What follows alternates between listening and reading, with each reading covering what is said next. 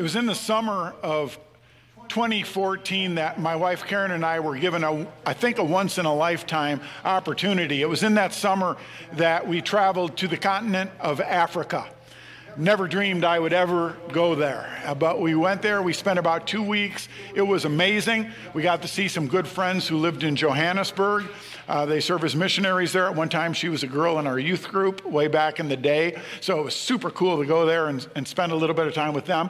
But the majority of our time was spent in the country of Mozambique. And we were visiting our missionaries, Tim and Beth, that our church used to support. And we just lived life with them and experienced the culture, and it was incredible.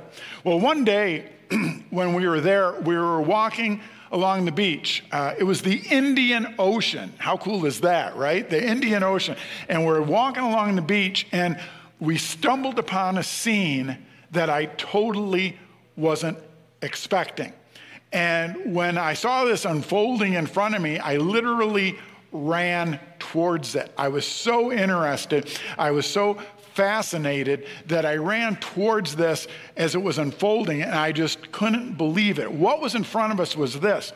A group of fishermen were hauling a net in from the ocean. And this net, I want you to think, gigantic net. I'm talking like 70, 80 feet long probably. I don't know. That's just my guesstimate, right? And there was 4 or 5 men on each end of the net dragging it in towards the shore. And we got there just as it was coming up out of the water. And this net was filled with fish. And that's why it took like 8 grown men to haul it up onto the beach. And so they got it up out of the water, up by the beach, and kind of flung out the net and got it. And it was just a giant pile of fish. And folks, any fish you've ever imagined was in this pile. There was a baby shark, there was an octopus, there was flounders, there was every kind of crazy looking fish that lives in the ocean. There was a little bit of everything in this huge pile. But once they got the net off it and they had this giant pile, these fishermen immediately waded into the middle of the pile and began separating. And all the desirable fish, the fish that they could sell in the market, they were throwing in the 5-gallon buckets. Everything else, the junk that wouldn't sell, that wasn't edible, they were just tossing it over their back. They were just throwing it off to the side. And they went through this separating process as quick as they could because they don't have any refrigeration. They were going to get these 5-gallon buckets full of fish and get on their motor scooters and ride in the town about 20 minutes away to immediately sell them in the market. And so they have to move quickly in this process, but they knew exactly what they were looking for, the fish that would sell and the fish that they would have to throw off to the side. And even as I was watching that, I kid you not, this isn't so that it fits well with the sermon, okay? But I kid you not that even as I was watching that, the parable that we're going to look at today came to my mind from Matthew chapter 13 because it was biblical. It was exactly what Jesus was talking about in this parable 2,000 years earlier, and I found that really fascinating, really amazing. And so last week, Pastor Chris, we began this 2-week teaching series on organic outreach. And my friend, let me tell you this, if you weren't here last week, if you didn't get a chance to hear Pastor Chris's sermon, I want to encourage you, listen to it this week. He hit a home run. Okay, his explanation of organic outreach and what our strategy is as a church, he nailed it. It was dead on. It was great stuff, okay? And so what I'm going to share with you today will be a lot more meaningful for you if you know what Chris said last week. So I'd encourage you to check out that sermon, okay? But what I'm going to focus on today, because I think this parable answers the question, why bother? Last week, Chris set up the strategy we use to help people come to know Christ. And so what I want to answer today is why bother with what Chris said last week? Why be inconvenienced? When so many people are indifferent to the gospel, why bother putting yourself out there trying to help people or reach out to people when they're probably going to reject you anyway? And you're busy already. You got a lot of things going in life. Why bother living your life intentionally to be engaged in organic outreach? This parable answers that question, why bother? It's why Jesus told the parable in the first place. And I'll tell you this parable is shocking.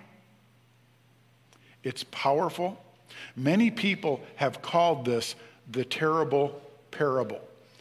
And in just a couple of minutes, you're going to see why it's called the terrible parable. But we find it in Matthew chapter 13, beginning at verse 47. I'm going to invite you now to please stand at the reading of God's word. And I invite you to follow along in your own Bible or on your phone or on the screen. But follow along as I read. Matthew chapter 13, it's commonly called the parable of the dragnet or the terrible parable. Again, the kingdom of heaven is like a fishing net that was thrown into the water and caught fish of every kind. When the net was full, they dragged it up on the shore, sat down, and sorted the good fish into crates, but threw the bad ones away. That is the way it will be at the end of the world. The angels will come and separate the wicked people from the righteous, throwing the wicked into the fiery furnace where there will be weeping and gnashing of teeth. Do you understand all these things? Yes, they said, we do. Then he added, every teacher of religious law who becomes a disciple in the kingdom of heaven is like a homeowner who brings from his storeroom new gems of truth as well as old. Let's pray. Father God, we ask today that your word would find fertile soil in our hearts. That God, we would be open, we would be teachable, that we would be receptive to truth. Lord, even if the truth is hard. Illuminate the scripture to us, Father, as we unpack it. We pray in Christ's name. Amen. You may be seated.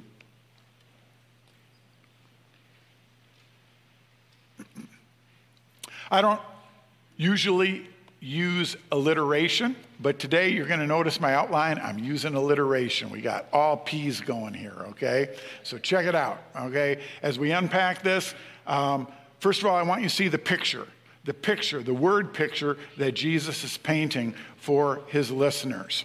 Again, verse 47 and 48, the kingdom of heaven is like a fishing net that was thrown into the water and caught fish of every kind. When the net was full, they dragged it up on the shore, sat down, and sorted the good fish into crates, but threw the bad ones away. Jesus was a master communicator, and he had the ability to take really profound truth, really difficult truth, really abstract concepts, and get even the uneducated, common, everyday person to understand it. And what he would do is he would take experiences from their life, things they were already familiar with, and paint a word picture to illustrate what he was trying to say. And so he's dealing with folks who lived along the Sea of Galilee. And so if you weren't a fisherman, your dad was probably a fisherman. If your dad wasn't, your grandpa probably was. If no fishermen were in your family, probably your next door neighbor was a fisherman. And you probably went fishing on a fairly regular basis yourself. It was so much a part of their culture, so much a part of their economy, that any one of his listeners would totally connect with this picture. As he told this story, they'd say, oh man, I've seen that played out 100 times down at the beach. I know exactly what you're talking about here, Jesus. So that's the picture. Now, what's interesting is in the days of Jesus, there was 3 common methods for fishing. And we can find each of them in the book of Matthew, actually. And the first is the line and hook. Now, most of us have done that kind of fishing, haven't we? Where you bait a hook and you throw the line into the water, and when you get a bite, you pull it out. That was the method that was used when Jesus told to Peter, hey, go cast a line into the water, and the first fish you pull out, open its mouth, and you're going to find a coin in it. And take that coin and go pay the tax at the temple. So that's still the common form of fishing around here, right? And that was used back in the day of Jesus. The second type of fishing that was done was with a casting net. And in Matthew 4, when Jesus called Simon and Andrew, the brothers, they were fishing together. And at that time, that's the style they were using. And it can only be done in shallow waters. You do it in a boat while in shallow waters. And what it is you cast out a round net that kind of like a frisbee, so it lands flat on the water. And so you cast it out, and you've got a rope on it, of course, but it goes, and it has weights all around the perimeter of this round net. And so as it hits the water and lands flat, then it immediately starts sinking to the bottom, but it's got a rope attached to the middle of it. So just before it gets to the bottom, they yank it up, and as they yank it up, the net closes in on itself, and it catches all the fish that were there, and that was called a casting net. But a third way that was common for fishing in this day is the method of fishing that we find here in the parable we're looking at now, and it was commonly called using a drag net. A long net that could be stretched out. They said some of these nets could be up to a half a mile long. Can you imagine a net a half a mile long? That's nuts. And what they would do is they would put like flotation devices on the top and weights on the bottom so that it was fully stretched out. And in Mozambique, you know what they were using? Is 2-liter bottles. At the top of the net were 2-liter bottles with the cap on it, so they were filled with air and they were buoyant. And the bottom of the net, they were using 2-liter bottles filled with gravel. And so the net was fully extended, and they would stretch it out across the water, and then in a big arc, they'd start pulling it in towards the shore, and they would pull it in, and it would be an all-inclusive catch. All the fish would be caught that were in the area. It's really pretty amazing. And then they would begin the methodical process of sorting out the fish. So that's the picture. They could all connect with that. Now here's the principle, okay? The principle that Jesus was trying to teach here by painting this picture is found in verse 49. He says, that is the way it will be at the end of the world. The angels will come and separate the wicked people from the righteous. Have you ever purchased a car, maybe? And it's only after you've purchased it and you're driving it around that it seems like every other person owns the same car. Like you never really noticed it on the road before, but once you have one, it seems like they're everywhere. You know what I'm talking about? That's the way it is if you think about the separating of the wicked from the righteous, and then you read the Gospels. Because you know what you'll find? Jesus talked about this all the time. It's an extremely prevalent teaching in the New Testament, right from the words of Christ, that the day will come where there will be a separation of people. That believers from unbelievers, the wicked from the righteous, that a day is going to come where those two groups of people are going to be separated for all eternity. It's a prevalent teaching. Let me give you a few examples from, and I think they're all from the book of Matthew here, of Jesus' teaching on this. Check out Matthew 24, verse 40 and 41. Jesus said, 2 men will be working together in the field. One will be taken, the other left. 2 women will be grinding flour at the mill. One will be taken, one will be left. Again, they're doing everyday, mundane, ordinary things, and all of a sudden, one person is taken, one person is left. The final separation of the wicked and the righteous will take place at the final judgment. And Jesus taught another parable in Matthew chapter 13 earlier, before the parable of the dragnet, about the parable of the wheat and tares. Are you familiar with that story? The story of the wheat and tares is this farmer has a large field and he plants wheat, but overnight an enemy comes in and plants the seeds of weeds. It's called a tare, but it looks almost exactly like a wheat stalk. And so as the crop germinated, they realized, wait, there's weeds mixed in with all the wheat. What's going on? They realized an enemy had sabotaged the field. And so the workers said to the field owner, hey, do you want us to pluck all these weeds? Do you want us to try separating these? He was like, no, don't do that, because you'll probably, half the stuff you pull up will probably be wheat. Just let it all grow together. And then at the end, at harvest, we'll separate it. We'll winnow it out and we'll separate the wheat from the tares. And you know what? That's the world in which we live. Believers live alongside unbelievers. We work together. We live together. We drive next to each other in traffic. We even attend the same church. Because, my friends, you can't look at the people around you and know who's a true believer and who's not. It's hard to tell. The wheat and the tares look so close, right? It's not like true believers have a halo hanging over their head, or something, you know what I mean? And so it's like, do we make a big deal at ACC? Hey, we got to figure out who the real Christians are and who the fakers are, right? And Jesus says, don't bother. Just let them live together. Let them sing together. Let them serve in the nursery together. Don't worry about that stuff. At final judgment, that's going to be determined. You don't need to worry about that now. Just take care of yourself.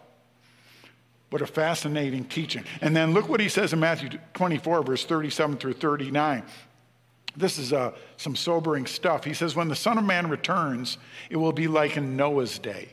In those days before the flood, the people were enjoying banquets and parties and weddings right up to the time Noah entered his boat. People didn't realize what was going to happen until the flood came and swept them all away. That is the way it will be when the Son of Man comes. My friends, the teaching of Christ is simply this, that an invisible net is closing in on the human race. And we go about life taking care of our kids, paying our bills, going to work, making appointments, going to parties. But the entire time, a net is closing in. And the day will come, the hour will come, where that net will be drawn out of the water, and at that point, it's too late. Because up until that point, everybody's not expecting it, everybody's not waiting for it, and it catches people off guard, and it's brought in, and it's too late, and the separating process will begin. The principle, simply stated, is this: God will one day separate the wicked from the righteous. Now, you and I understand that the righteous are those who trust in Jesus, right? We're not righteous because we're better than anybody else or we're more moral than anybody else. We're given the gift of righteousness from Christ when we trust in him. Those separated from God can be called sinful, can be called wicked, and that process will happen. So you see, every day that God doesn't pull in the net is another day of grace. It's another day for people to have the opportunity to come to him for forgiveness. He gives us another day to share Christ with those around us who need to know about him. Every day that net isn't pulled in, it's grace. But the fact is, the days of grace will end. The mercy of God will end, and judgment will come. And when it does, a separating process will begin. And so now we have in verse 50 the peril. And this is some of the hardest stuff to accept. When this happens and the net is pulled in and the separating process begins, the undesirable fish, the wicked, throwing the wicked into the fiery furnace where there will be weeping and gnashing of teeth.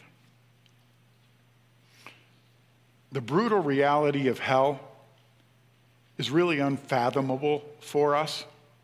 To think that a decision a person makes in time will last for eternity is so hard for us to accept. And my friends, this is some of the hardest teaching of Scripture. But here's what I want to tell you. If the doctor tells you you have cancer, that's extremely distasteful news. You don't want to hear it. But that doesn't mean it's not true.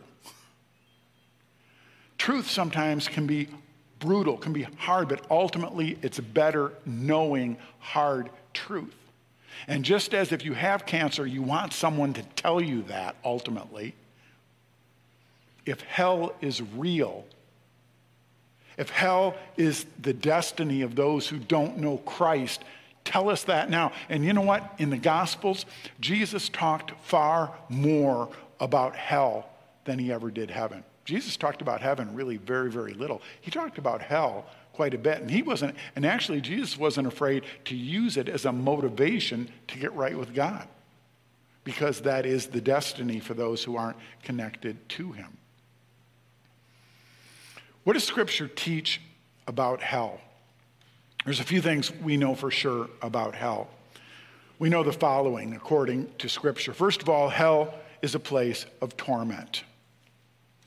It's a place of agony of both body and soul, a place filled with regrets and despair. In our parable here, it says that it's a place of weeping and gnashing of teeth. That's an interesting phrase, gnashing of teeth. And what it's picturing is a person in extreme pain and anguish. It's like the picture, it's like the idea of like, you know, if you accidentally hit your thumb with a hammer really, really hard, and you'll probably scream in pain, and then what do? You close your eyes and you gnash your teeth. You clench your jaw. And it's a way you're trying to cope with incredible pain. That's the phrasing used here, that it's a place of weeping and gnashing of teeth. It's a place of torment. Secondly, it's a place of isolation. It's a place of isolation. Some people don't like being alone, right? And all of us like companionship. But to think of a place where for eternity, you'll never hold someone else's hand. You'll never have someone else to talk to. It'll be complete isolation. Third thing we know is this, that it's a place of darkness. There's been stories of people who've been lost in caves or in mine shafts who were found weeks later. Somehow they had survived, but you know what? They were never the same after that because they literally went insane from the darkness. That being in complete and utter darkness, even for a short length of time, can alter a person's brain. And most of us have been in unexpectedly, like in dark rooms or like the power has gone off. But what if we learned about situations like that? That if you don't panic and you stand still long enough, eventually your eyes will adjust, right? To where even just a little bit, you can see some shapes and you can figure your way out of the room. But imagine a darkness where your eyes never adjust. Where you will never see another thing no matter how hard you gaze. And then lastly, hell is eternal. It's going to last forever. I don't like talking about this. If you've been to ACC any length of time, you know we're not a hellfire and brimstone kind of church, right? And so like I kind of like freak out like for new people who are here, like their first time here, and they're like, oh my gosh, what did I walk into, you know? I don't preach about hell real often, but I also don't avoid it, right? And I know it's true. We don't use it to scare people or intimidate people or whatever, but at the same time, we're responsible to teach it occasionally, right? And to express to people this is true. So I feel a lot of inner tension even teaching this stuff, okay? But it's true. Jesus taught it. I've got to teach it. We've got to deal with it. But the idea of an eternal hell is so uncomfortable that over the centuries, people have tried to alter the character of hell to make it just a tiny bit more palatable, you know? And so they get away from the biblical teaching of hell. Let me give you some examples of how people have altered the uncomfortable truth of hell, okay? First of all, what people often do is they talk about hell like it's a place to party with your rowdy friends. Have you ever heard people talk about hell this way? I've heard people say, yeah, heaven won't let me in and hell's afraid I'll take over, blah, blah, blah, right? And, we'll be drinking our beers and, debauchery and, it's going to be awesome. Oh, yeah, if hell was like that, I guess that wouldn't be too bad, right? I mean, even if you don't drink, you could learn how if you had to, right? But people do that, and that's how they make their brain cope with that is, well, yeah, bad people go there, but at least your friends will be there and you can have a good time, right? Second way they alter this truth is they say it's a place for only the worst of the worst. In other words, yeah, you need to worry about hell if you're John Wayne Gacy or if you're Hitler. But otherwise, man, chill, relax. God's not that mean. I mean, as long as you're just basically average, you're going to be okay. Don't worry about it too much. Another way they do it is by believing that hell is temporary. It's temporary. Yeah, you might suffer for a little bit, but eventually you get paroled. You do your time, and then you get out. That teaching is commonly called purgatory, that hell is temporary, and that you can even pray relatives out of hell. Living relatives who remember you can pray you out. So you do your time, but eventually you get out. That was a teaching created by an ancient church father by the name of Origen in the 2nd century. He didn't get it out of the Bible. He just made it up because he didn't like the truth about hell. And so he concocted this idea of it being temporary. But it's not found as a teaching in Scripture. Another way people deal with the uncomfortable truth about hell is they teach annihilation. And what annihilation is, and that's a very unbiblical teaching, but they teach that once you die, you're done. There is no afterlife. There's no heaven. There's no hell. When you die, you just cease to exist. And death is annihilation. So you don't need to worry about eternal punishment, but you also don't experience any eternal reward either.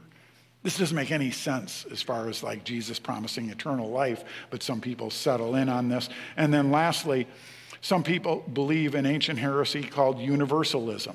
Universalism is the teaching that all people are saved.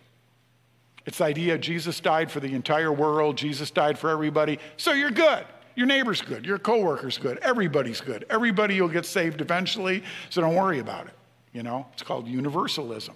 The problem is it's not biblical because the Bible teaches over and over again there needs to be a response on our part. Did Jesus die for the entire world? Absolutely. But the only way that salvation is applied is if a person asks for it, if a person comes and trusts in the finished work of Christ. And so, again, I just want to remind you that when truth is hard, we need to simply ask, does the Bible teach it? If the Bible teaches it, then you and I have to deal with hard truth, just like a cancer diagnosis. And so finally, we get to the last point of unpacking this parable, and we find the proclamation of Jesus. And this is super unusual. I think, I could be wrong, but I think this is the only parable Jesus ever taught where he gave his own application of it when he was done. And so after teaching this incredibly terrible parable, he turns to his listeners and said, do you guys understand what I just said? And I would ask you as a congregation, do you understand what I just preached? Do you understand what we've just talked about in the last 20 minutes? They said, yeah, we understand, we get it. Jesus said, okay, if you get it, here's the implication. Every teacher of religious law who becomes a disciple in the kingdom of heaven is like a homeowner who brings from his storeroom new gems of truth as well as old. Now, that's not super obvious what Jesus is saying. That's a little bit obtuse, okay? But let me tell you the point Christ is making here, and I think you'll be able to relate to it. What he's saying is that once we become followers of Christ, we are like homeowners. And the responsibility of like the head of a household is you take care of your peeps. So that when you get paid, you don't immediately go out drinking till 2 o'clock in the morning and then wake up the next morning and go gambling and gamble away the rest of your paycheck. And you can't pay bills, you can't put food on the table, you can't afford a doctor for your kids. You don't do that. That the responsible head of the household manages their affairs and manages their finances so that they can care for their people. And so Jesus is saying when you become a follower of Jesus, you're like the head of a household. And what you have is a saving knowledge of Jesus Christ. What you have is a knowledge of the gospel. What you have is a knowledge that hell is real. And eternal life is found only through Christ. And so now, what are you going to do with this? Are you going to dispense this out? Are you going to give this out to people? Are you going to pray for people? Are you going to engage people? Are you going to try blessing people, as Chris was teaching last week? Or are you not going to care? Are you going to be so calloused that you take no responsibility for what God has given you? My friends, if you understand the parable, then you are like the head of a household dispensing old truths, new truths, and reaching out to people in a culturally relevant way. And I'll tell you what, how outreach is done in Mozambique is so much different than how we do it here, and so much different than how we do it in Mexico, and so much different than how they do it in Papua New Guinea. And it's so much different how you do outreach here in a rural community versus an urban area. And so you take the gospel of Christ and then be aware of your surroundings and your cultural context, and you reach out to people in a way that they'll understand, in a way that will make a difference.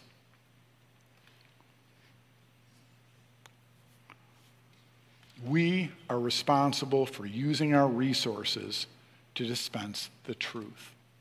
That's the application Jesus makes from the terrible parable for us, that we are responsible to use our resources to dispense the truth. What would we call the head of a household who let their kids go hungry and gambled and drank away their entire paycheck? What would we call the head of that household? At best, we'd say they were irresponsible, right? But we'd probably have a lot harsher words than that. We'd probably call them a fool, unloving, selfish. How much more so for us when eternity is at stake? How much more of an indictment against us when we choose to not engage our friends and coworkers and family members who don't know Christ, simply because we're afraid of being rejected, simply because we're afraid of being misunderstood. And this is hard stuff, isn't it? I mean, and my goal isn't to make you feel guilty, except if you are guilty, then feel free to go ahead and be guilty, okay? But then do something about it. Decide to engage. And like what we teach, begin with prayer. If nothing else, just begin with prayer for those who don't know Christ and see what happens. So why bother? Why bother to engage and bless in organically reaching those around you? Why bother? For two reasons. One, hell is real. That's the destiny of those who don't know Christ. Secondly, we are tasked by Christ to be a responsible witness. Once you know him, that's a responsibility you can't take off your shoulders. You carry that for the rest of your life. And it's a matter of what you do with it. Are you a responsible head of a household, or are you a callous, indifferent head of a household? That's the challenge Jesus would set before us. And so I want to encourage you, if you know Christ, friends, get started in praying for and reaching out to those around you who don't know him. I'll tell you what, every person in your life who doesn't know Christ, God put him in your life for a reason. And secondly, I want to say this. Do you know Christ? My friends, that invisible net's closing in, and you know what? When will it hit the shore and be dragged up? Could be tonight, this afternoon. Could be 10 years from now. Could be 1,000 years from now. We don't know. But whenever it is, we know it'll be unexpected. It'll catch people off guard, and once it starts, it's too late. So I want to encourage you, if there's even a flicker of doubt about where you stand in your relationship with God, don't leave this room till you know. Talk to me. Talk to somebody. We can pray with you. We can share with you just briefly from Scripture what it means to trust in Jesus, and you can have the assurance of eternal life. Don't leave this room if there's even a flicker of doubt. Are you glad you came this morning? I'd like to pray for us, okay? Father God, man, truth can be hard sometimes, Lord. It can be hard to accept. It can be hard to think about. And yet, Lord, we thank you that you love us enough to speak truth. We thank you, Lord, that you make us aware of the realities of the kingdom of heaven, that, Father, we can live our lives accordingly. Father, I pray that you draw each person in this room towards Christ, that if they've never trusted in him, that they would give their lives over to him even this morning. Father, for those of us who do know you, who have experienced forgiveness in Christ, I pray, Father, that you would help us to be responsible heads of a household. That, Father, we would live our lives in intentional ways to engage others with the good news of Jesus Christ. Lord, let us start with prayer. Lord, if nothing else, let us each start by praying for the salvation of those around us. And then, Lord, let us grow and learn from there. Father, help us as a church to be blessing those around us. I pray in the name of Jesus Christ. Amen.